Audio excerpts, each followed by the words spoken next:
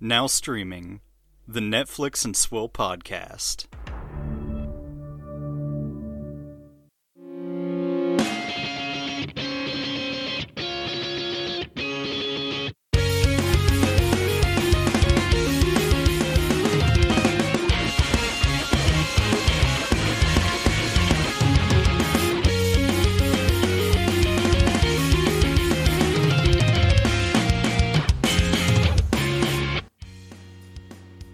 Shalom, my homies, and welcome to a very special Netflix and Swill podcast.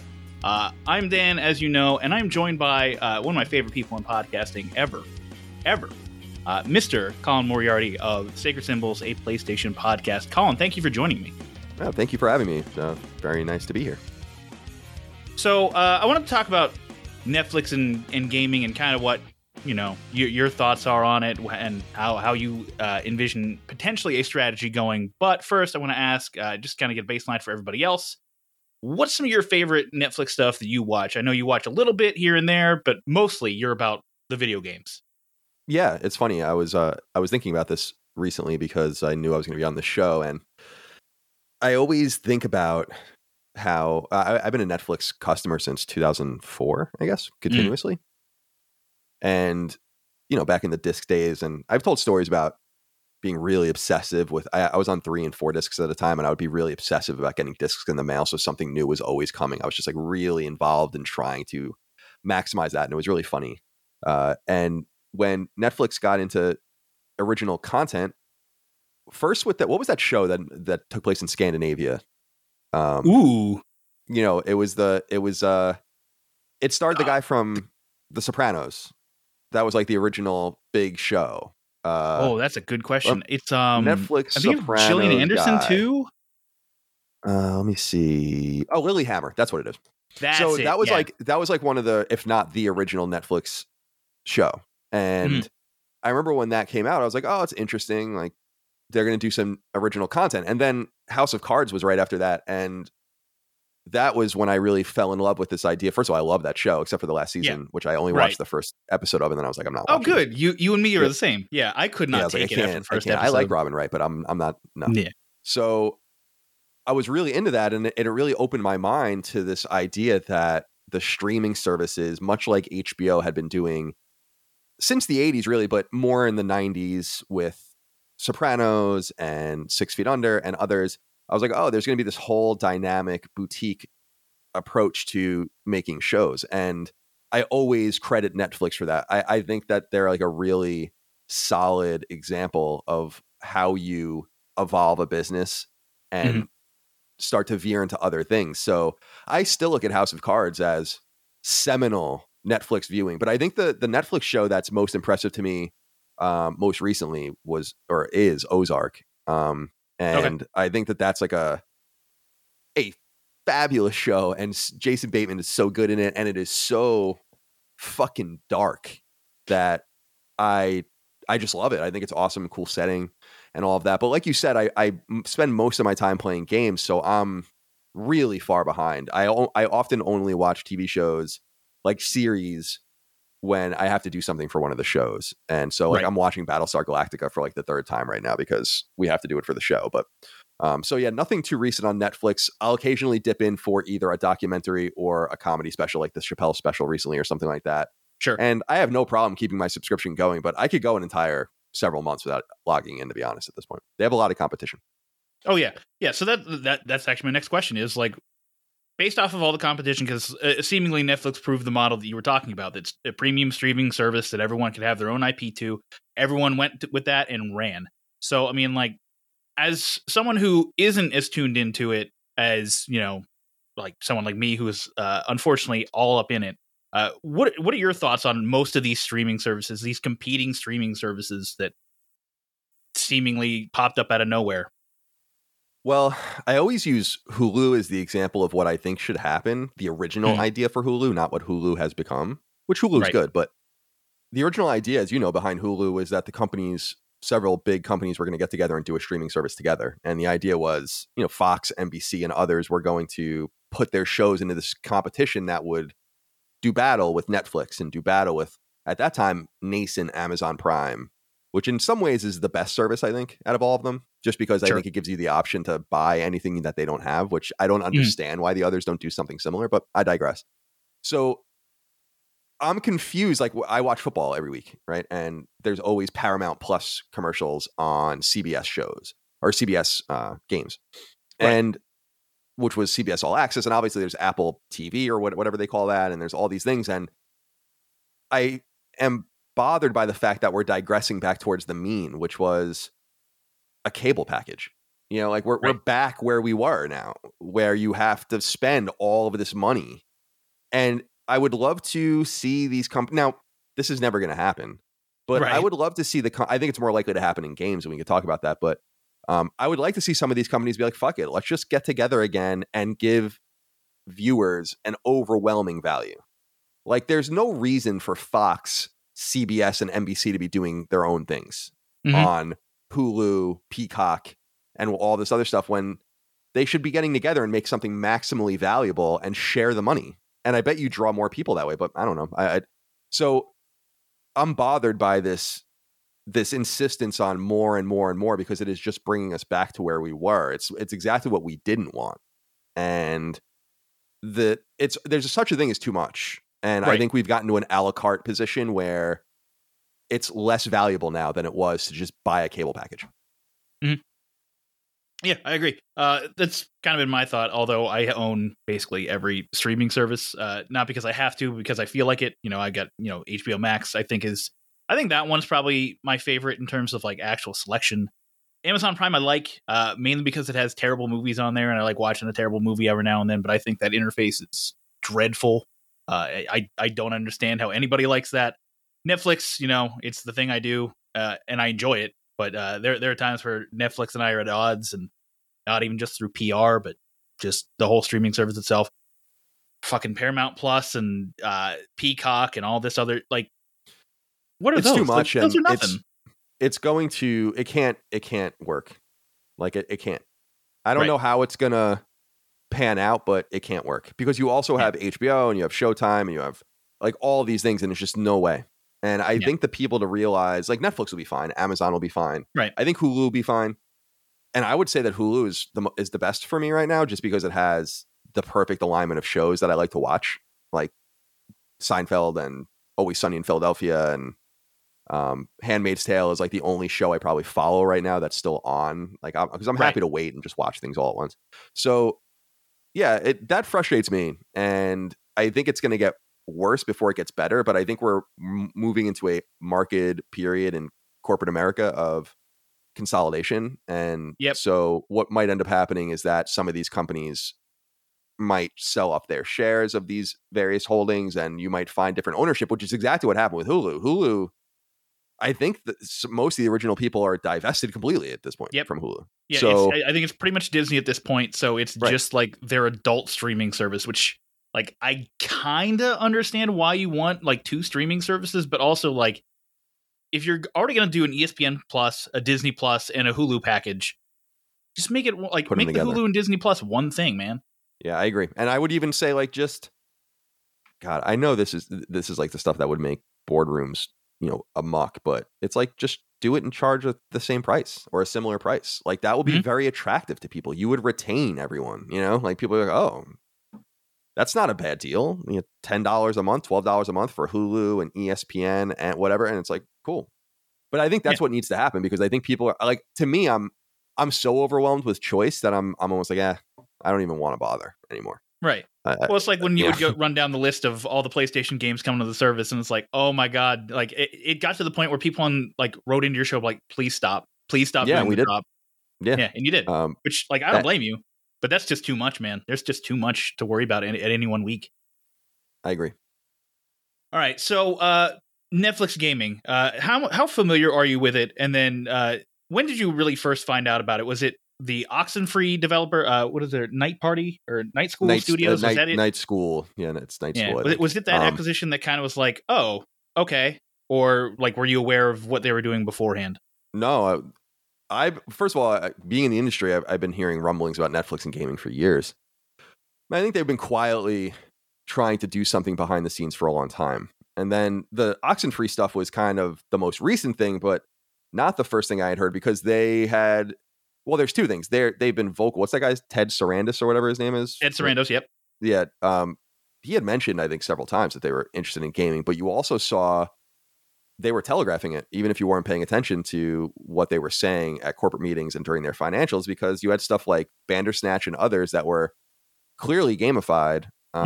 They were also trying to do stuff with some of their IP, like what's the 80s Stranger Things and all of that, and getting involved with Telltale, which I thought was clever. So I feel like, again, giving Netflix the credit of being a pretty forward-thinking and successful company that has reinvented itself several times now, I would fully expect that they would get involved in games, and I expect that they could probably make it work too. What I think is it's going to require a much bigger buy-in for them than I think they realize, and maybe they do realize it, which is why I think that the PlayStation rumors were percolating with them for a while. I also think that marriage would make a lot of sense should that happen. But I feel like Netflix, the trap that Netflix can find themselves in is making the same kinds of games over and over again, because there is really only so much you can do with a control input, like a TV controller or something. That's why Bandersnatch works so well. That's why something like Minecraft story mode works, right? But it's not going to, they need shooters. They're going to need open world games. They're going to need other things, or it's just going to become Netflix style games. Right. And they don't need that. That's not a thing. Like, that's never going to be a thing. So that's, I think, the trap that they're going to find themselves in. And that requires stuff like a controller. That requires more investment into localized servers for bandwidth issues and latency. It might even require a set-top box. And I'm not talking about a console, but something that might allow you to store games into ROM, basically, that will allow you to draw and maybe not, because this is, I'm sure you know this. Remember the old thing was like Netflix is using like an appreciable amount of American bandwidth. Like Netflix is using like an appreciable amount of it. So imagine 60 frame or 120 frame 4K games. I mean, I have no idea how that would even work. So they have a lot of challenges to overcome, which is why I think it's intelligent for them, and why I believe that they will find a partner that will help them explore this space apart from, some of the acquisitions that they've done, which is really only one so far. Right.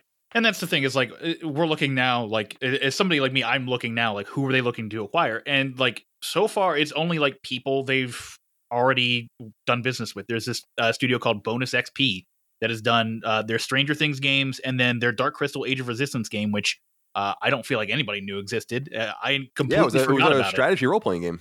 Yeah, as I remember, it was like a tactics game. I was like, oh, cool. I like Final Fantasy Tactics Advance. I wasn't a PlayStation 1 owner, so I didn't have the glory of Final Fantasy Tactics, but I was like, oh, cool, a tactics game. Interesting. But then, it got mediocre reviews. No one talked about it. It was just a thing that happened and then died, and then everyone forgot about it. They have a new game coming out called Kate Collateral Damage, based off of the Kate movie that was just recently on Netflix. It's a roguelike. It kind of reminds me a lot of like the Supergiant guys, like what they're doing there, which was interesting. But that's only on Steam. That doesn't seem to lend itself towards what they're doing. Well, that's what I was thinking, is like, I think there are two strategies. I think they're both viable, and I think that they should pursue them both. One is, and I think that by the way, getting Night School Studio, like, Netflix is going to be the publisher of Oxenfree 2 on PlayStation. Right. So what's going to end up happening, I think, is that they can pursue two different paths. It's a fork in the road, but they should just send people down both of them. One is to become a publisher of core games and put them on PlayStation, Xbox, Switch, PC. And then the other course is to make games for their own platform. Now, that path might turn into a diamond, because those things might come back together at some point in the future, where Netflix can host the proper game. But like you're saying, a roguelike is not going to work on Netflix. Like they're not even remotely prepared to accompany something like that from beginning to end. In production, technology, know-how, the audience doesn't know where to find it. They don't know what they're looking for. There could also be a third path, which is that they want to do a gaming vertical of some sort that will be adjacent to Netflix. I don't think that's smart, because I think they've always done, you recall when they tried to split the company into two, and have Flixster, the DVDs and Netflix, like the streaming service was going to be called something else, as I recall. Yeah. And I think it took like 2 days, and we're like, never mind. Yeah. Because everyone's like, that doesn't make sense. Like, you're one company, be one entity and move as one entity. So I hope that third option is not what they end up doing. But there's a lot of potential, and I think of some studios that they can get into bed with, but I don't know. Okay. Two of them are PlayStation aligned, or were, which are Quantic Dream and Supermassive. I think are both studios that would be very attractive. Supermassive, absolutely, yeah. Now, Supermassive is interesting. Quantic Dream, I think, is out. Like, I think that they're very happy doing their own thing. As I've said on my show, they had a really bad relationship with Sony. I don't think that they want to. They're doing that Star Wars game too. Right, exactly. And I don't think they want to work with anyone anymore in that capacity. They're internally developing that game. Sony was all in their business. I think they need a little more freedom. David Cage, I think, is, very finicky. Yep. Supermassive's interesting because, as people might recall, they signed an 8-game deal with Bandai Namco. And this was after Until Dawn came out.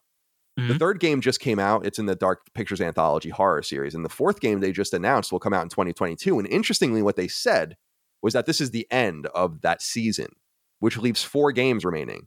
And what I'm wondering is Bandai Namco going to cut them loose? Because I don't think those games are doing very well. And I don't know if they want to keep doing it. Right. So I think they're going to cut them. And I think Supermassive is kind of a studio that Sony let get away. And I think one of the few studios that would make sense in Sony's first party. But, and I think that mostly because I think Quantic Dream also got away. So they got neither of them. And I don't think that was part of the equation for them. I think they had thought they were going to get one of them. Right. I remember you saying something like when Supermassive released Until Dawn, you were like, they out Quantic Dream. And then, of course, Quantic Dream comes back with Detroit Become Human, which is a fantastic game. But definitely. Yeah, and then you're looking at Sony and you're like, all right, so if you're not going to get in bed with Quantic Dream, do it with Supermassive. And then the Bandai Namco deal comes out, and I think everyone was shocked. Like, what are you doing? Like, they'd also done like some VR content. Like, everything seemed to be pointing towards Supermassive going to PlayStation. Definitely. And it, if they could still work together. Yeah, they did the Impatient and like Bravo team. They're not very good. Right. They also did Rush of Blood, which was like a VR launch game, but we'll see. I mean, so there are, I think what's tantalizing about Netflix is that there are just many forks in the road, or many paths in the road that they can take. And I think most of them are viable, and they have the money and the know-how and the wherewithal to stick with it. But I'm really curious how they're going to integrate it into their machine, or into their service, which is why I think they need to work with one of the manufacturers of a console. It doesn't have to be PlayStation. I just think that they need to work through one of them so that you have a controller. I think that's going to be an essential part of this, or they can make their own, but I don't think that's smart. I don't think they're going to. Also, their current strategy seems to be leaning towards being the mobile market. The way testing is currently going on in Poland, Spain, and Italy. And basically it's a mask for the Google Play Store that you download the Google Play apps and then can play through your Netflix account. Like, you get the games for free, so it's like a Game Pass kind of service in that kind of respect. You get the games included in your subscription. You download them through the Google Play Store, and then you can play them through your Netflix client. That seems like a lot of hoops to jump through. And also, I don't know how that's going to work with iPhone. I mean, Apple was very much against Game Pass streaming, and this seems to be like a workaround to Game Pass streaming, and also directly conflicts with Apple Arcade. Exactly. And it's a great point. It's why there's a lot of these corporations have so many tethers that conflict with each other. It's like, even with Sony owns a fraction of Epic, right? And but they put their games on Steam. Like, that hurts Epic, and they don't care, right? Because that's like, there's more, they're doing the equation, and they're like, well, it's more money to just do it this way, even though it hurts this company that we own a piece of.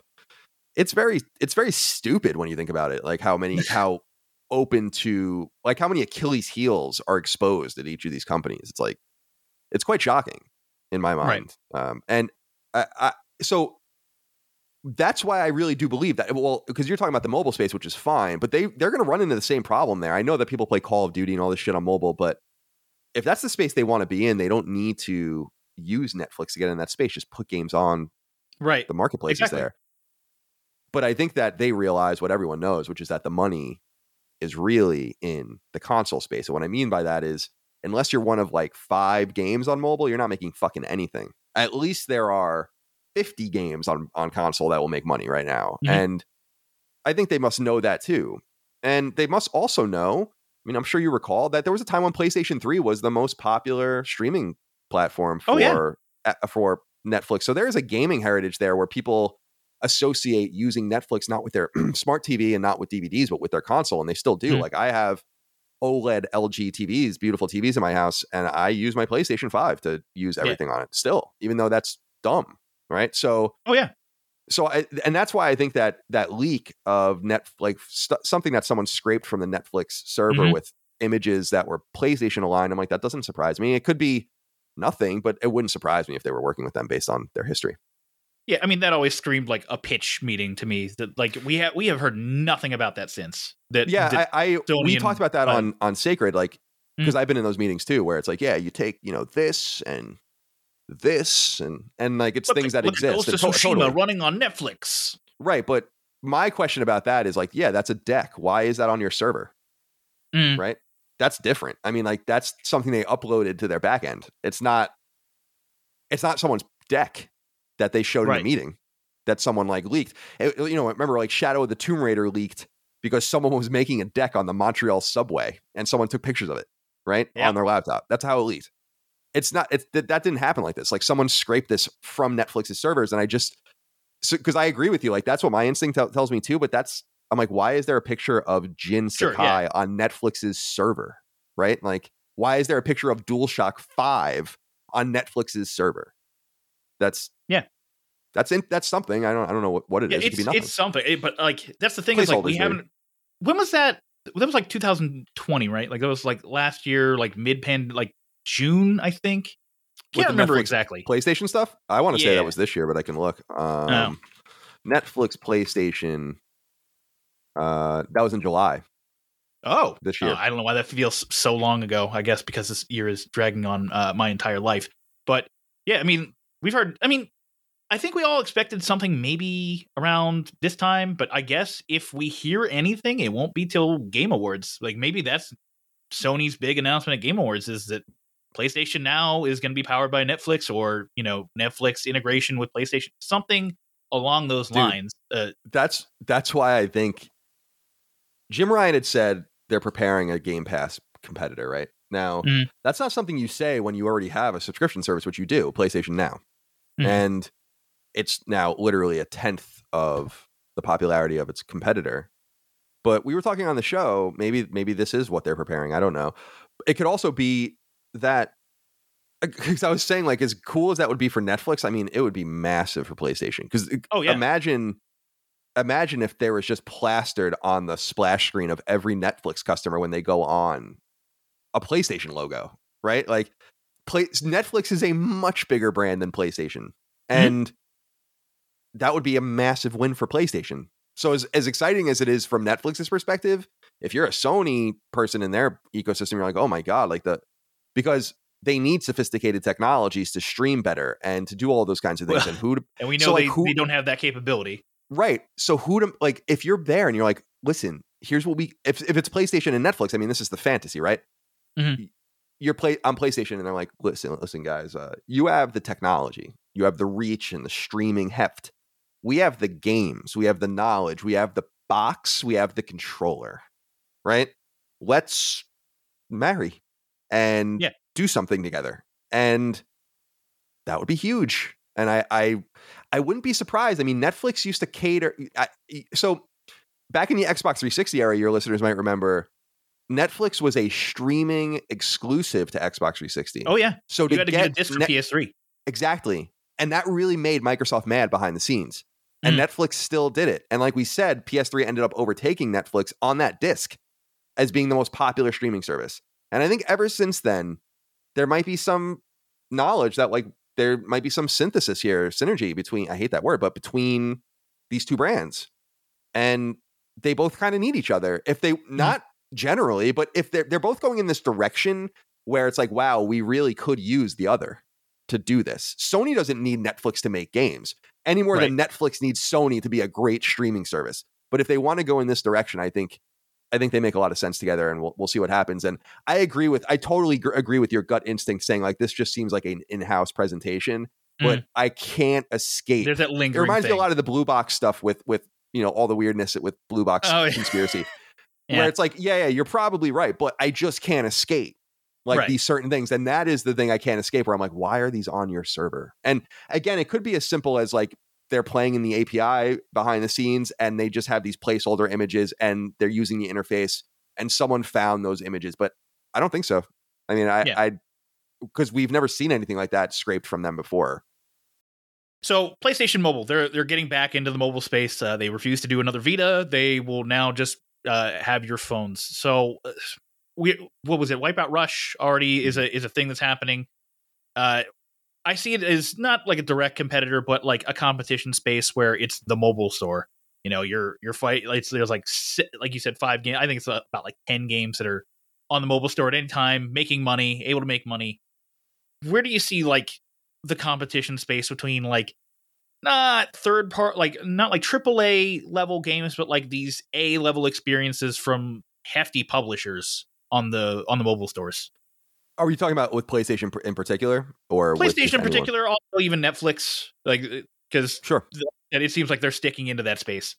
Yeah, I think so. I think Apple did themselves a great disservice early on by allowing the bottom to be reached so rapidly, and it was called the race to the bottom in game development.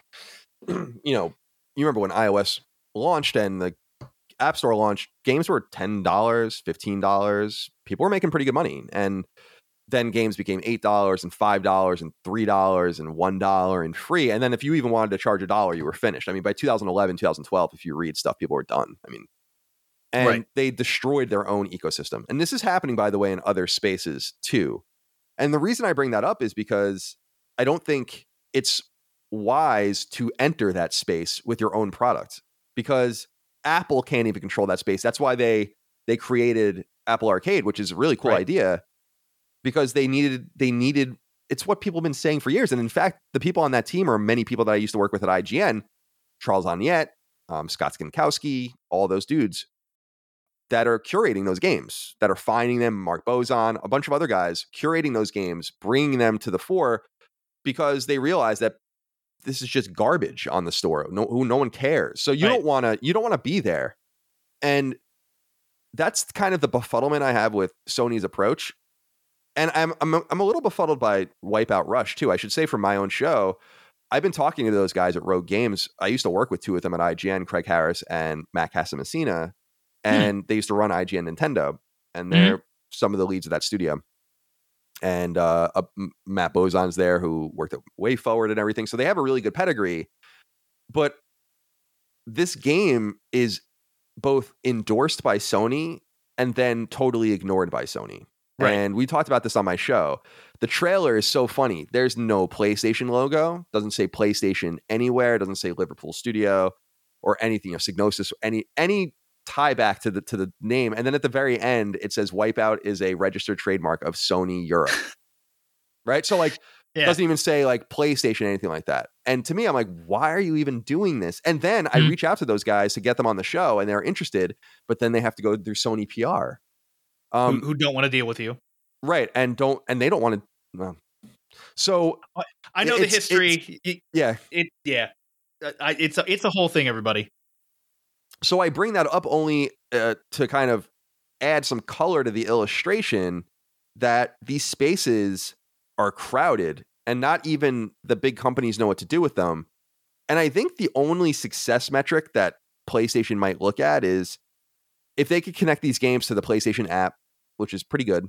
And if they can run trophies on it, which should be possible because I think you can get achievements on some Xbox mobile stuff, then I think that you'll get some people going and checking it out. And maybe the hope is that you can make a little money there from the hardcore. And maybe there's an off chance that you get some people to come the other direction. And I think that's possible. And I think that was the intention early on when they did like Run Sackboy Run and that Uncharted card game and everything. I just don't think it was executed well. So I'm a little nervous about what their intent is, because if PlayStation Studios and PlayStation aren't going to put their name, let me back up and say this. If you're going to let your IP be used and you're not willing to endorse it, then you shouldn't let your IP be used. If you don't think it's a good idea that there's a Wipeout game made where you're a manager of a team, now that's not what Wipeout fans want. I don't think that sounds very bad, but that's not what Wipeout fans want.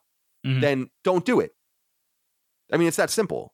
There's this is like, if you get games onto mobile, that's kind of like annexing a little space that you had no right to. So do it the right way. Right. Because otherwise you're coming out the gate and everyone's like, what the fuck is this shit? And that's why I Right. want to talk to those guys and see how they feel about the game and really get into the nitty gritty. And because I know them and have worked with them, I feel like I know how they feel, but I want to get it, on audio. So it's going to be difficult. And as far as Netflix getting involved, it's what I said earlier. I think that they would find much more success going in the opposite direction. Netflix should publish games based on their products on console. Mhm. And that could be one of those roads. Like Ozark that would be a dope game to try to do something with, not with the characters maybe, but you could probably do some management game. You could probably do some simulation about running the casino or running the drug empire or whatever, like some sort of drug wars game. Like there are a lot of cool things you can do that can augment all your products.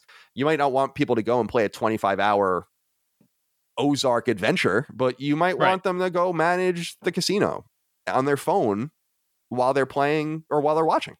Right. I don't know. And then you got like there's talk of a Bridgerton game. It looks like Shonda Rhimes is making a Bridgerton game, which I've said should just be like, dating sim. Like that's a dating sim game. Like that series feels like a dating sim to me. I didn't know that Bridgerton is a Shonda Rhimes game or show.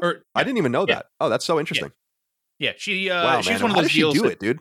Jeez. I don't know. She I remember we were talking about it last year before that came out. Like, where the fuck is anything Shonda Rhimes is doing for Netflix? Because she signed a production deal with Netflix, and it was like over a year before we actually got something, which was a documentary. And then we got Bridgerton the next month, and we're like, oh, okay, so here's the Shonda Rhimes thing. And it's massive. It's one of the biggest hits ever. I mean, Squid Game has overtaken in every facet possible. But even still, like, holy shit, like Shonda Rhimes like killed it in this genre that I don't even think Netflix really even had, like this over the top kind of drama, like period drama that is like altered history. It was one of those things. It's like, wow. So this is what Shonda Rhimes can do. Meanwhile, you got people like Ryan Murphy, who's just like chugging out content. It does okay. It's not anything particularly special, but you're like, okay. I mean, you're doing something with your hundreds of millions of dollars. Meanwhile, Shonda Rhimes is putting out something that is breaking records for what Netflix does. I just can't even imagine how much money that woman must have between Grey's Anatomy and just all the syndication from that, and then all the spinoffs from that, and then the Netflix stuff. It's just like, good for her. It's great. Yeah, I mean, she just redid a deal, and that's the Bridgerton game. That's how we know about it, is because that was part of the details of the deal. Is that we're going to get a Bridgerton game? I don't know what it is. It's probably in pre-pro, like early maybe. Pre-pro. That would be. See, that show is very attractive to a different gaming demographic, a demographic that plays like match 3. No offense, like right. That would be so fascinating to use some sort of accessible adventure game or accessible interactive walking sim to ingratiate a different audience to games. That's the power that Netflix has, by the way, with in the other direction, right? Like, is creating new consumers of things. People watch Squid Game. I haven't seen it yet. It looks awesome. Yeah. But they watch it and they're like, what the fuck is this? It's unlike anything they've ever seen. It's not so surprising to people like us or people like me that see a lot of weird gaming stuff in Asian culture and a lot of the offbeat shows, but it opens their mind to these radical new things. And it's interesting that something as stayed and grounded as Bridgerton in the main. It's a drama, right? Like, can it would be like making a Downton Abbey game, basically. Where and how that attractive that could be to a demographic that so it's quite alluring to me. I'm excited about that possibility. I'm looking at like other IP, and then I'm looking at their gaming IP. Because we have the Castlevania series, which basically proved everything Netflix can do with gaming. They went, hey, we want to take your show. Video game movies are terrible. Let's go with video game series and see how that works. And Castlevania proved it. Like Castlevania up in front. Prove that that Netflix, and not even Netflix, but like you can make a series about a game, which is why I think we're getting The Last of Us HBO. Like part of me doesn't think that Last of Us HBO exists without Castlevania first. Like, yes, it's been ruminating for years, but I think whenever HBO saw the success of Castlevania, they went, okay, now we can try something. Yeah, I don't think you can understate the surprise that Castlevania was for everyone, because Konami is not a good company anymore. I wish them the best. I hope they make a comeback. I'm really pulling for them to do that. But when I first heard about that, I was like, what the fuck is this shit. And I'm sure you know, because you listen to the show, Castlevania is one of the most important licenses to me ever. I love that it's like sacred to me. And I really liked the cartoon too. I haven't seen the newest season, but I'll get to it at some point. But it was excellent, and again works in reverse, because I think it invoked a lot of like, where's Castlevania kind of questions from people that play games. And I'll never forget, you know how they do those splash screens on Netflix when you leave it idling, and it's like a lot of their biggest stuff. And I was at like my uncle's house or something for a party, and it was just like in their TV in their living room, and it was showing all these different things, and Castlevania kept popping up, and I'm like, that's unbelievable. I just can't believe that this term Castlevania is being exposed to like an 80-year-old woman watching Netflix and her shit's idling, and she's like, what's Castlevania? And she won't watch it, but it's like that woman just saw the word Castlevania, and that alone is amazing. And I love that kind of stuff. So again, it shows that synergetic power potential, let's say, between the two brands. Right. And I mean, I don't think coincidentally either, we started getting those, collections, the Castlevania collections come out. I mean, we just had the Castlevania Advance collection, which you've been powering through. Oh, like, yeah, man. I don't think those happen either without Netflix doing their thing with Castlevania. Now I know Iga made the Curse of the Moon games, like the Bloodstained games, like, and maybe that helped revive the series also. But like, you got to think that Netflix also helped the sales of, or like even the production of any Castlevania game collection that's happened recently. Probably. I would say, I mean, I love Iga. I know him personally. Nice guy.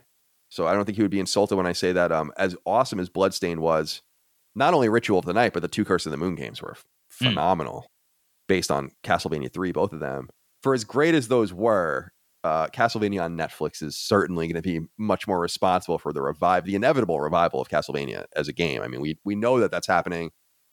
I own a studio, as you know, and we make games, and I would die to get my hands on that license. Like I would fund that game myself, and just, oh my God, it would be so exciting. So I'm hoping the Castlevania comes back and does great, because I think that then there'll be room to explore it at many different levels. And as we saw with Konami in Japan, unfortunately, it's not happening here, but they're basically having a competition where they've opened all of their licenses up for indie studios to pitch them.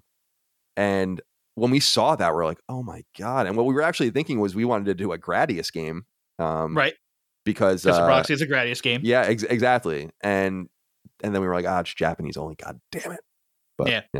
Now, let me ask you something about that, considering that you are a co-owner of a game studio.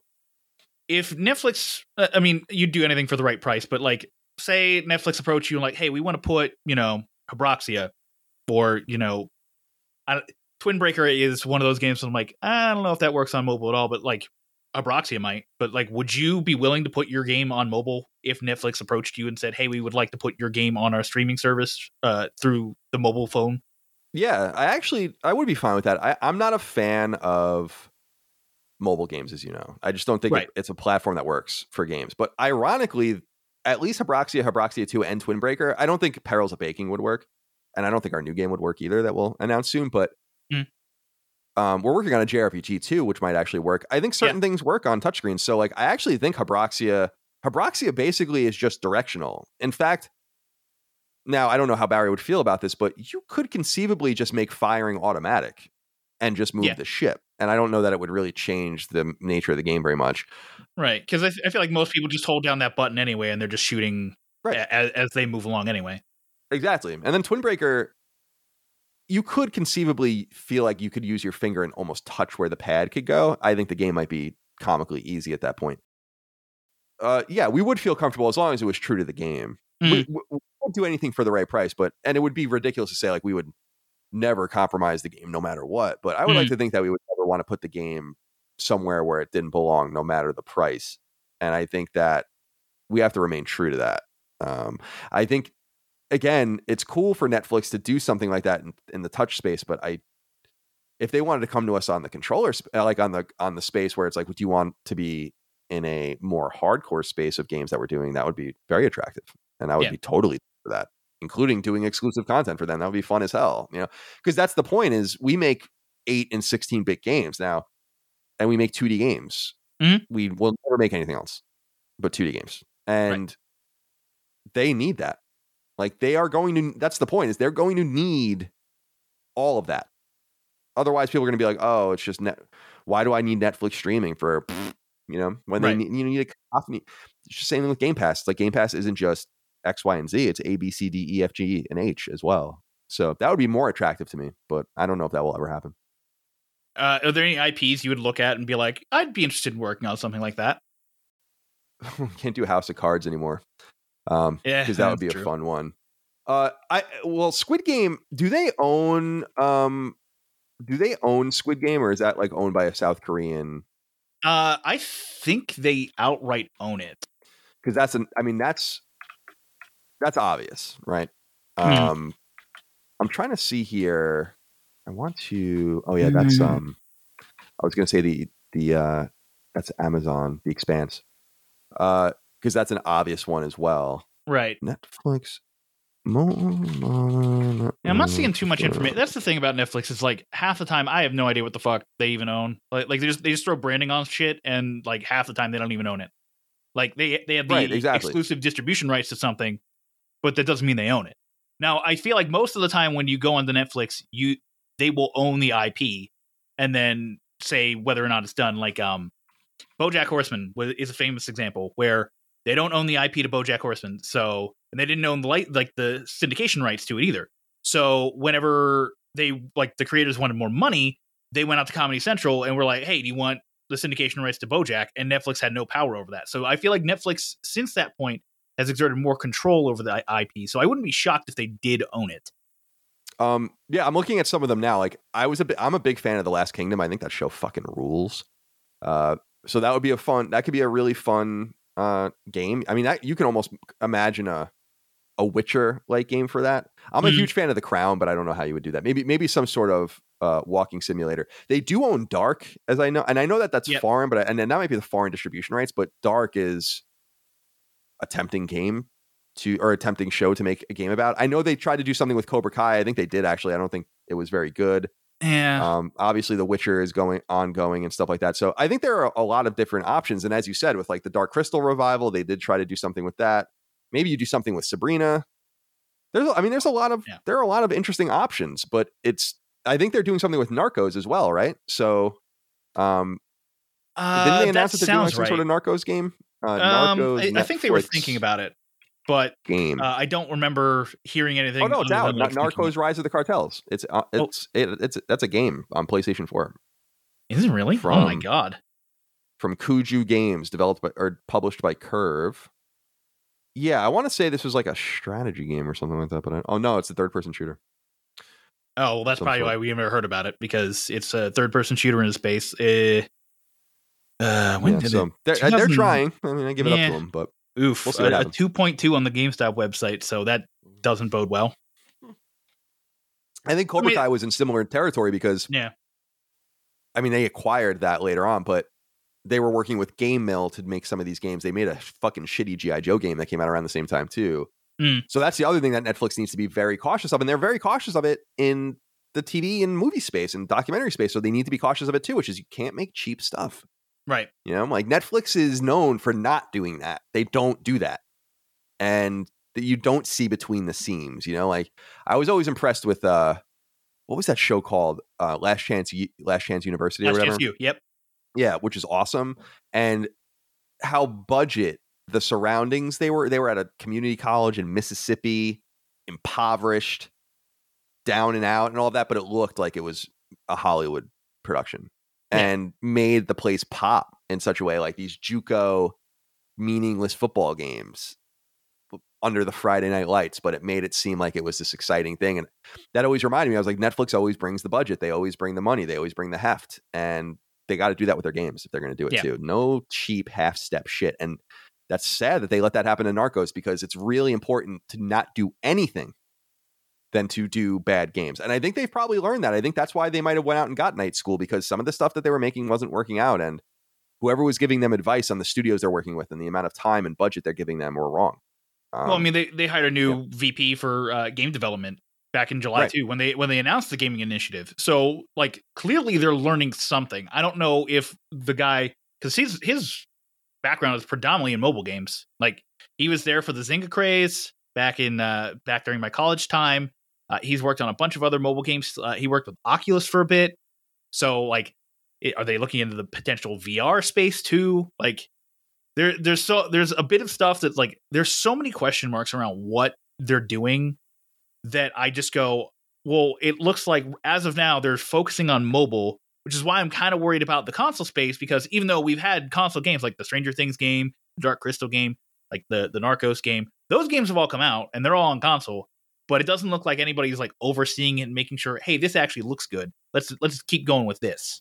Right. And also, how do you tie them in and make them additive to the license? Like, get your actors involved in mocap, get them in the VO booth, make this an interstitial story between seasons, time it so it comes out at the 6th month point while people are waiting for the next season, right? If you wanted this hypothetical Ozark casino game, right, that I'm creating in my mind, make that available. Well, Ozark's going to end soon, but that could have been available now, right? And that's the kind of thing too. Like these are also force multiplication games.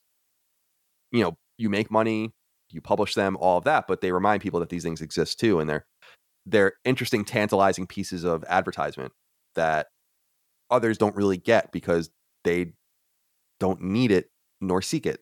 But Netflix does, because they want more people on the subscription service. So it's interesting to think about the potential there. But like you said, I don't know that they're going to go to VR, at least immediately, just because then that requires a controller and a headset. And this is, again, why they might need partners. This guy, like you said, worked at Oculus. So you could imagine a reality where Netflix and Facebook team up. I mean, there's all sorts of different possibilities, although I'm of the mind Facebook wants out of gaming. So, and I wouldn't be surprised if they just spun Oculus off completely, but we'll see what happens on that front. Yeah. All right. So, you brought it up. You said, well, I brought it up originally, but then you mentioned that you also watched the Chappelle special. So, I mean, like that whole saga, I mean, we documented it, but basically the entire timeline over the last week. And then, of course, we had the walkout last week where a man was screamed at, a woman shook a tambourine in his face, you know, hysterical shit. And then I think he's got that man who screamed that should be in jail. For trying to incite a riot. That was some of the most egregious shit I've ever seen in my entire life. But it was just Portlandia, like, because I was like, because the guy was holding it's Vito. He's like a podcaster, right? I've talked to him before. Like, he has this sign, and then they ripped the sign off, so he's just left with like a pointy stave, and they're like, he's got a weapon. It really did. Yeah. It was like a Portlandia skit. It was hysterical. I thought it was hysterical, personally. But you report, like I saw a retweet from you basically stating like AP is misreporting what happened, because like based off of that video and based off of the caption to the AP photo, completely different worlds that we're living in as to what's going on. So like, what do you want to see? Like, I'm sure you've talked about it before, but like, what are your thoughts on the whole Chappelle thing? Well, I don't think I have talked about it publicly, but I watched it. I was going to watch it like at some other time. And then it became like such a hullabaloo that I was like, all right, I guess I got to go watch this thing. And I like Dave Chappelle a lot. I was a big fan of Chappelle's show when it was on. It was on when I was in college. So that was like a really seminal time in my life. And just really, those first 2 seasons are imprinted in my brain because we used to just watch them constantly. So I really liked his comedy. And I always liked the inappropriateness and kind of his ability to just make fun of and punch at everyone, right? Like, certainly he's lampooned white people so much. And I love when he plays the white guy, like it's so funny to me. But I was watching the special, and I think, as usual, the meta message is lost on people. I think if you watch it from front to back and hear the story of this trans woman that he knew and all of this kind of stuff, you realize that, I mean, at least the way I interpreted it is that he's saying like, I didn't kill this woman, you did, you know? And I don't think people wanted to hear that. There was like a certain group of people that were like, we don't want to have reflected on us our own behavior and the way we might contribute to negative outcomes because we're not always so righteous. And I think that was what the whole thing was about. A lot of people were saying it was more like spoken word and like a seminar almost than a comedy special. I didn't agree with that at all. I was dying when he kept going into his MLK impersonations. I was like, dude, those are so funny when he's talking about like gay guys, like you know, get your cocoa cream and butter and all this kind. I was like dying. I was like, this is so funny. And I can understand why some people might be offended. I was a little surprised because I don't think he was joking when he was like, I am a TERF. Like, I don't think that was a joke. Yeah. And I was surprised to hear him say that. And I can understand why people might be like, feel like that's really aggressive. But what he was basically saying is I'm a second wave feminist, and that's not, and as opposed to like maybe more third wave feminism. And I have to give it up to Netflix because although I think that the second letter they wrote where they kind of walked some of the stuff back was a little weak, but they stood up and they were like, we're not deleting this. We're not taking it down. And I appreciated that because you can imagine that situation going in a different direction. And I feel like it could be wishful thinking, but I feel like maybe it's a turning point because, or one of them, because what we realized was a lot of people were like, fuck this. This is fine. And then we heard that 1,000 people were going to be outside and then hundreds of people. And then it ended up being dozens of Netflix's employees. There's more than 10,000 people working for the company. Oh, yeah. So it's no one. And what I would have loved Netflix to do is for them to, the next step to be like, listen, if you have a problem, you don't have to be here. You know, do you have any idea how many people would work at Netflix doing whatever roles those people were doing? I mean, it's follow myself to work there as soon as possible. So to me, I would have appreciated that extra step to have been like, listen, we are a streaming service that caters to all kinds of different content for all kinds of people, and you're not going to agree with it or like all of it. And if you can't stand that, get out. Bye. You know, and like what? Like how many people would have walked out and been gone? 20. I mean, you couldn't replace them. In fact, I was reading a story where like that kind of action might have been regarded by others in the company has been like a sigh of relief because those people will remove themselves, right? You know? And then you don't have to worry.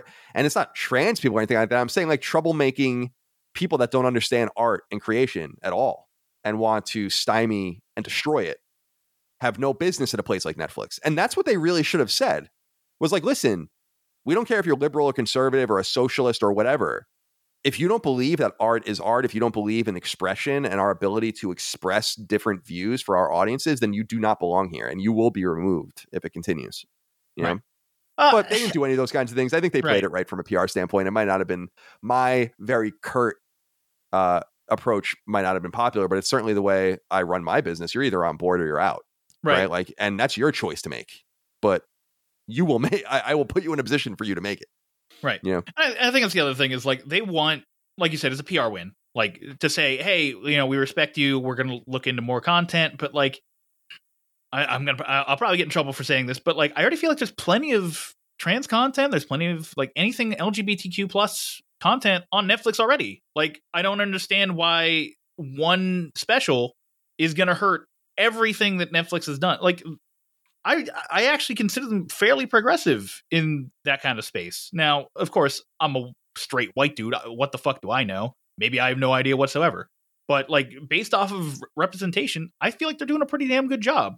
So like one they are way overrepresentative, dude. If anything, oh yeah, and that's fine. But like 3.5% of America is gay, right? Like way more than 3.5% of Netflix's content is catered to gay people, or could be construed as that. 0.3% of the American population is transgender. I mean, so what? Like, there's plenty of shows that represent that. That's overrepresented. That's fine. I have no problem with that. But yeah, you're right. Like this idea of trying to cater it to this like specific math. I think they better be careful if that's what they want to do, because I think they're going to have to start taking things down. Right. Well, they've already started taking stuff down. Like, I mean, everyone's going to point to the Saudi Arabia episode of Patriot Act with Hassan Minhaj, but like, that was legally enforced. Like Netflix has gone into bed and said, hey, we want the Saudi Arabian money. So we're going to take down the Saudi Arabia, the anti-Saudi Arabia episode that Hassan Minhaj did.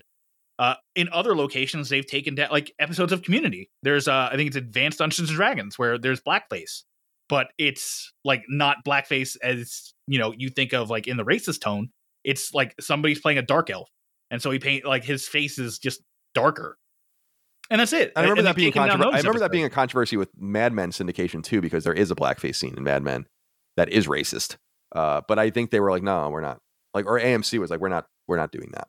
Right. You know? So like they've already done it is the problem. And I think continuing to expect them to do it, I understand where the people who continue to expect them to do it are coming from, but like you have to put your foot in the ground at some point. And I'm hoping this is the point where it's like, all right, unless we're legally required to take something down in order to continue doing business in a country, which Saudi Arabia, I mean, you talk about it plenty. I don't like that money as it is, but you know that's the choice they've made. But they're breaching the gaming space. You know, it's not good. But like I look at that and I go, I mean, at some point, what are we doing? Because like we're now going back into the Jack Thompsonism of the 90s, where everyone's like, there's hurtful content on our screen and it causes an increase in violence. And it's like, weren't we over this back in the day? Didn't we go over this? It's also the Christian conservatism of the 80s. That's what they really don't want to hear. Right. You know? And it's like, we've been over this. Like, haven't we all discovered that like seeing something doesn't mean you're going to do something? Like, I fucking run over 100 people while playing Grand Theft Auto 5. Doesn't mean I go around like running down city streets of people every day. I just do it because it's like stupid fun, you know? It doesn't make me a violent person. I totally agree. I mean, and that holding a mirror up to these people and them seeing the, you know, Tipper Gore or something like that in the reflection is not what they want to see, but they are nonetheless that. And as a moderate conservative, my whole life, I like love it because I'm like, wow, like the things that I always wish were associated with my side that I felt really strong about now are associated with my side, like freedom of expression and artistic worth and all of those kinds of things that some conservatives would be like, nah, like I'd be like, no, it's really important people express themselves. Like this is conservative, stay out of their business, like let them do what they want. Now that is our stance. So like it's totally turned on its head and it's fucked up. And I think Netflix did a pretty good job of sticking with it. And I think that they deserve a little bit of respect for that because I think what's being said behind closed doors is probably what you think is being said behind closed doors, which is like, this is nuts. And we are a big company and we have a lot to worry about. So we need to handle this very deliberately. But my stance would be, shit, I had this conversation with Patreon a few years ago, not about anything having to do with like totalitarianism or whatever. We were talking about specifically freedom of speech and laws and expression. And I gave them the feedback that I'm like, you're an American company and you do business around the world, but you are an American company and you should do your business by American values. And so if the Saudis don't like that something exists, the answer is too bad. And if the Chinese don't like something exists, the answer is too bad. Yeah. You know, like you're an American company. And we are your most important customer. So I feel the same way about Netflix. And I hope that they don't continue to do that because it emboldens horrible people, right? And it's what we talk about, like you said, with SNK, the publisher, the famous Japanese publisher and developer is now owned by the Crown Prince of Saudi Arabia. That sucks. Oh, yeah. Oof. That is horrible. Metal Slug and Samurai Showdown and King of Fighters and Neo Geo and no way, man. That's bad news. And the answer when that interest from Saudi Arabia came to SNK would have been like, no, we don't want your money. Because if there was interest from that, then there's certainly interest from friendly faces as well. And so I think it's important that Netflix puts a flag in the ground at some point as an American company. And we're not seeing very many companies do that. And someone should, right? Like the NBA is not going to do that. Oh, God, no. Too much Chinese money. Blizzard's not going to do that. Whatever. Who's going to do it? And I think they'll be applauded for doing that. It's the same thing with like the new Top Gun movie where they had to go re-edit it because there's a Taiwanese flag on Tom Cruise's coat or jacket, bomber jacket. Or 2012 Red Dawn, where they changed it from the North Koreans or from the Chinese to the North Koreans, which was absurd. And that was because MGM was totally bought by Chinese interests. I was shocked they even let that movie come out at all. But and that was a disappointment because I love Red Dawn, as you know. But yeah, I would like to see someone put the flag in the ground and say, like, we're an American company. And I think Netflix is a company that can do that, although it seems like what you're telling me is that they're not going to, because I felt that in their letter where they were an inch away from saying we are a company that relies on expression. That's what we do. Right. And I think they'll allow that with stuff that they make. Like the Dave Chappelle special, they'll keep up, but like stuff like Community, The Office, or like whatever shows up on their streaming service that somebody is like, hey, I don't like that. I think they'll take that down. But when their money's on the line, I think that's when you're really going to see what they're about. Because 1 or 2 episodes of Community here or there doesn't really matter. A stand-up special they paid $20 million for, that's something they'll stick a flag in the ground about. Yeah, and it probably just made it more popular. I mean, they're probably thrilled about the hullabaloo around it. And for all of that, like there was that it was a couple of years ago, that thing that was released, it was called Nanette or whatever. Oh, Nanette, yeah. And I watched it before I saw any of people making fun of it and stuff. And I was like, oh, this is interesting. I watched it and I was like, oh, this is interesting. And that's the other side of the coin. Is like, okay, that's fine. Like no one is expressing themselves and being like, Nanette is like the anti-comedy and needs to be taken down. I was like, no, that's fine. It's an interesting approach. Mm-hmm. But it's only one side. It always goes in one direction. Mm-hmm. And I just don't understand that. What are you so afraid of? That's what I think the biggest confusion is. It's like, what are you so afraid of? Comedy? Okay. I think when people are making fun of you in a comedy, I think it kind of legitimizes you in some way. Like, oh, you've made it. Like they're paying attention to you. It's easy to make fun of, Caitlyn Jenner. Of course it is. But that's because Caitlyn Jenner is a person that exists and is very popular, and the joke because Caitlyn Jenner is a person you know. Mm-hmm. I think that there's something to be said about that too. And maybe it's the silver lining of a dark cloud for some people, but I watched that special expecting the worst. And by the end of it, I was like, I'm pretty sure that's a parable. The entire thing was a parable about a woman who died. I mean, I don't know what the problem is. Right. Yeah, so now the other question, by the way, is will there be any consequences for some of these people that did some of this shit? And I fear the answer is no. I think the answer will be no. That's too bad. I disagree. I think if you want to foster a relationship that Netflix seems to have with their employees, where it's like, hey, you don't like something, okay. I mean, you don't have to get out. I mean, you can, but if you don't like it and you want to protest, okay. I think they do want to like have that microcosm of like everyone has a voice here, which I'm fine with. I think that's actually I think it's healthy. Now, of course, if you have people screaming down other people, then it's not a healthy environment. And then, then you should see something like some consequences. I don't know. If they can identify he's got a weapon guy and sit him down and be like, that's unacceptable. What you did, what you guys did to that man is completely unacceptable. Doesn't matter like what he was doing to you. The fact that it is that based off of this minute 30-second video is you all got up in his personal space during a time where there's still a infectious disease with no masks on, which is something else you've been very vocal about, is the fact that there are people who run around with no masks on during a pandemic, and other people who are just like, oh, we have to wear masks. Like we're forced to at other locations. But like these people, I live in the fucking South. No one's wearing masks. Yeah. Well, no offense. Well, I live in the South too. I live in North Carolina, so it's a bit more like real South left, but like it's still in the South. I'm wearing masks. I see a lot of people wearing masks, but like I look at that and I'm like, you guys are in California.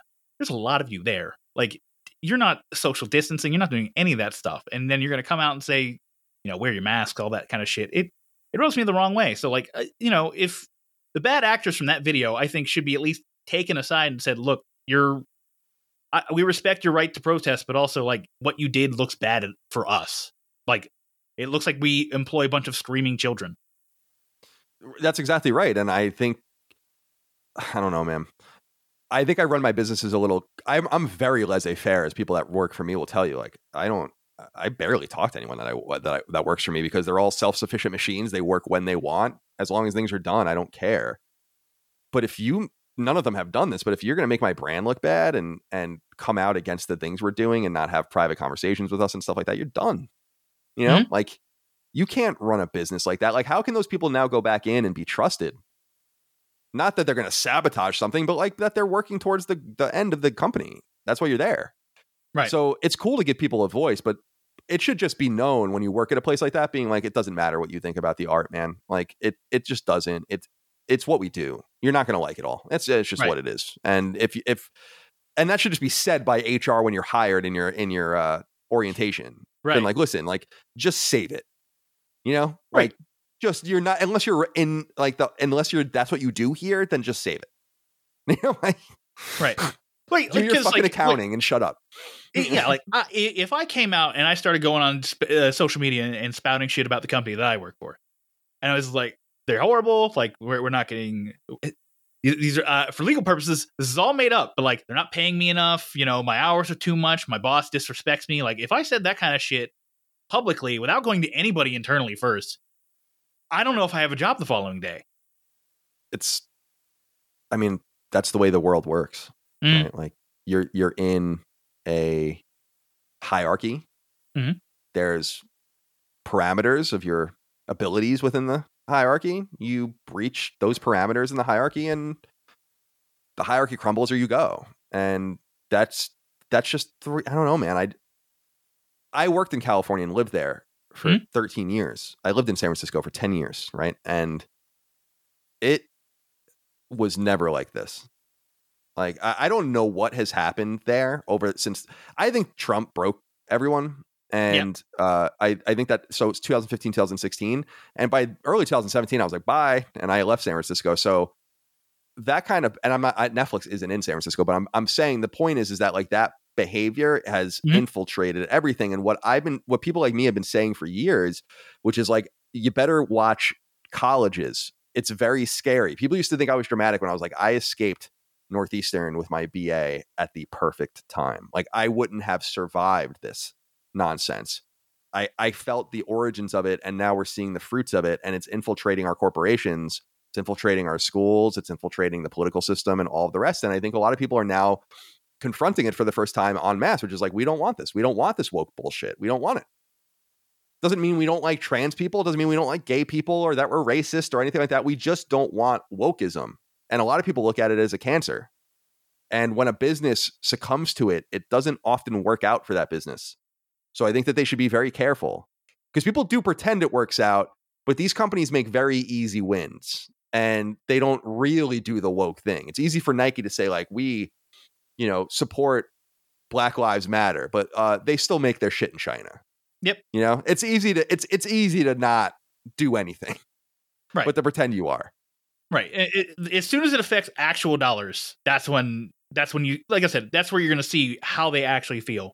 Like that's why the Chappelle special is never going to get removed. Anything they make is never going to get removed. There was Cuties. It's a French movie about like 12-year-old girls shaking their ass on screen, and like everyone was all up in arms about it. Like, how could you make this? This is awful. This is horrendous. But look it up. Cuties is still on Netflix today. And I've watched it, and it's not great. It's not a great look. I watched that and I go, yeah, this is like dangerously close to pedophilia, if not pedophilia itself. And but like, the director wanted to tell a story, man. And so it's got to go somewhere. It's going to go somewhere. Why not be Netflix? I only know about that because of the hullabaloo. That's the other thing, is that I never watched it. I don't know anything really about it. What I did recall is that like it seemed like they removed it from the splash screen at some point, so like you had to go search for it.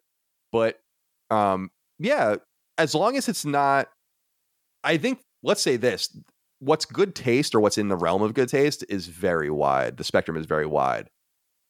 What you're describing to me sounds incredibly inappropriate, right? Oh yeah. But I don't know. I mean, I didn't watch it, so I'm afraid to even judge it, because then I become what we're talking about here, which is just people that shoot from the hip, and I'd rather, but the point is that I'm never going to watch that, so I'll never have an opinion on it. Right. Well, the thing with The Closer was that the showrunner for Dear White People, who's a trans woman, came out and said, here's why I'm never working with Netflix again. She says this. Meanwhile, she already has a new NBC show coming out, so she's already never working with Netflix again. She has her NBC money. Who cares? So, but she comes out and is like, here's why this is damaging towards the trans community. And then everyone just goes, okay. And then takes it and inserts that information in their brain, and now that is their opinion, instead of just watching something. And they're like, I'll never watch this, but now I know that Dave Chappelle is transphobic. And right. I feel like there's not enough people taking the time to actually do their own research. Like when they say do the research, what they mean is like experience something for yourself. I'm not saying like do the science for yourself or like any of the anti-vax stuff. It's whatever. But like if it's an opinion on media, you can't have an opinion on the media without having watched or experienced the media in some way. You just can't. Yeah, I would concur. I would concur just because my stuff is often victimized by that, people's assumptions. We get letters and people coming in the door all the time being like, this is not what I expected. And it's great. Thank you for doing what you're doing, or whatever. And I'm like, that's really cool. But also because I think it's just disingenuous and unfair. I have plenty of opinions about plenty of things. So I do not need to, it's like the old tweets that circulate sometimes where it's like, you don't have to have an opinion on everything. It's like, the answer is that with cuties, for instance, I just don't know. I have no fucking idea what my opinion is on it. I don't know. And that would be my answer, by the way, to almost everything you asked me. It's just that we're talking in this conversation, right, about very specific things, just like on sacred symbols, we do the same thing. But if you were just to sit me down and ask me a cacophony of questions, my answer is probably be, I have no idea to a bunch of those. And that's okay. And I think that's something that's lost on everybody is that I don't have an opinion is no longer an option for people. You not having an opinion for most sides is like, you not care about anything? Like, what's wrong with you? How dare you not have an opinion on this thing that I find very important? And how many times, by the way, have I went and watched or looked something like, look at what this guy said, look at what this guy did, look, and it didn't happen. I mean, that happens all the time too. So from that level, everything, when something sounds bad, I'm like, nah, I don't think that happened. And almost always it's true, right? Like, it's like, it didn't actually happen that way. Mm-hmm. It's like, oh, this guy said this thing. Oh, back in 2017, this guy said this. And I'm like, I really doubt it. And then you go look and you're like, no, I don't think so. So you're right. You have to do your own research. And I think that's what's so cool about services like Netflix and others is it's like a library. It's a consortium of creators, and it's just anything you can think of. And I think that's great. Like, I think that's really awesome. And as I said earlier, with why I think Amazon Prime is better is just because the only thing I think Netflix is missing is the ability to just a la carte buy things, right? And then you would just have a one-stop shop where it's like, oh, we don't stream this, but you can just buy it. And that's what Amazon does, which is why I like it. And I like PlayStation's universal search as well, which is so perfect for these streaming services. So it shows you where something is and you don't have to go searching for it or buying it or whatever if it's free somewhere else. So well, is there anything else you want to mention at all regarding Netflix? I'd be happy to talk it out with you. If not, just tell everyone what you're about. I mean, you're way bigger than this show, but I appreciate you for taking the time. That doesn't matter. Oh, matters to me. No, thank you for having me. I like accepting podcast invitations about interesting topics. I've never sat down and talked about Netflix. I was talking in depth. I was talking to Micah, my girlfriend, today, and I was like, yeah, I'm not even, she's like, what are you guys going to talk about? And I'm like, I have no idea. I mean, it'll be fun. Like, I really don't know. And I like going into conversations like that, but, so thank you for having me. And, thank you for everyone for listening. And yeah, otherwise you can just find me online. I don't really do these to promote myself. So no. they're fun to just do and talk to different people. So thank you for having me. No, and thank you for being here. Like I said, you're one of my favorite podcasting people of all time ever. Kind of an inspiration for how I podcast in the first place. So being able to talk to you on a podcast itself is pretty special for me. Cool. Thank you. All right. So thank you, everybody, for listening to this very special episode. You know where to find us. Follow our social medias. Everything's in the show notes. Thank you all for listening. And until next time, we will see you next Tuesday.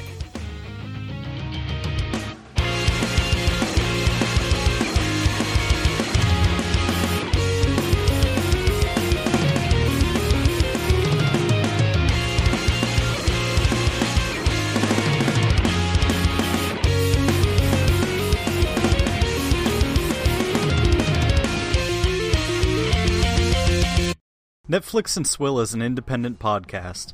As such, we believe in the scrappy underdogs of the podcast world. If you're an indie podcast and would like us to run your promo on our show, please contact us. The little guys need to stick together. If you enjoy what we're doing, please consider leaving us a review on Apple Podcasts and telling a friend. The more we grow, the better the show will be. Thank you for being part of the Netflix and Swill family.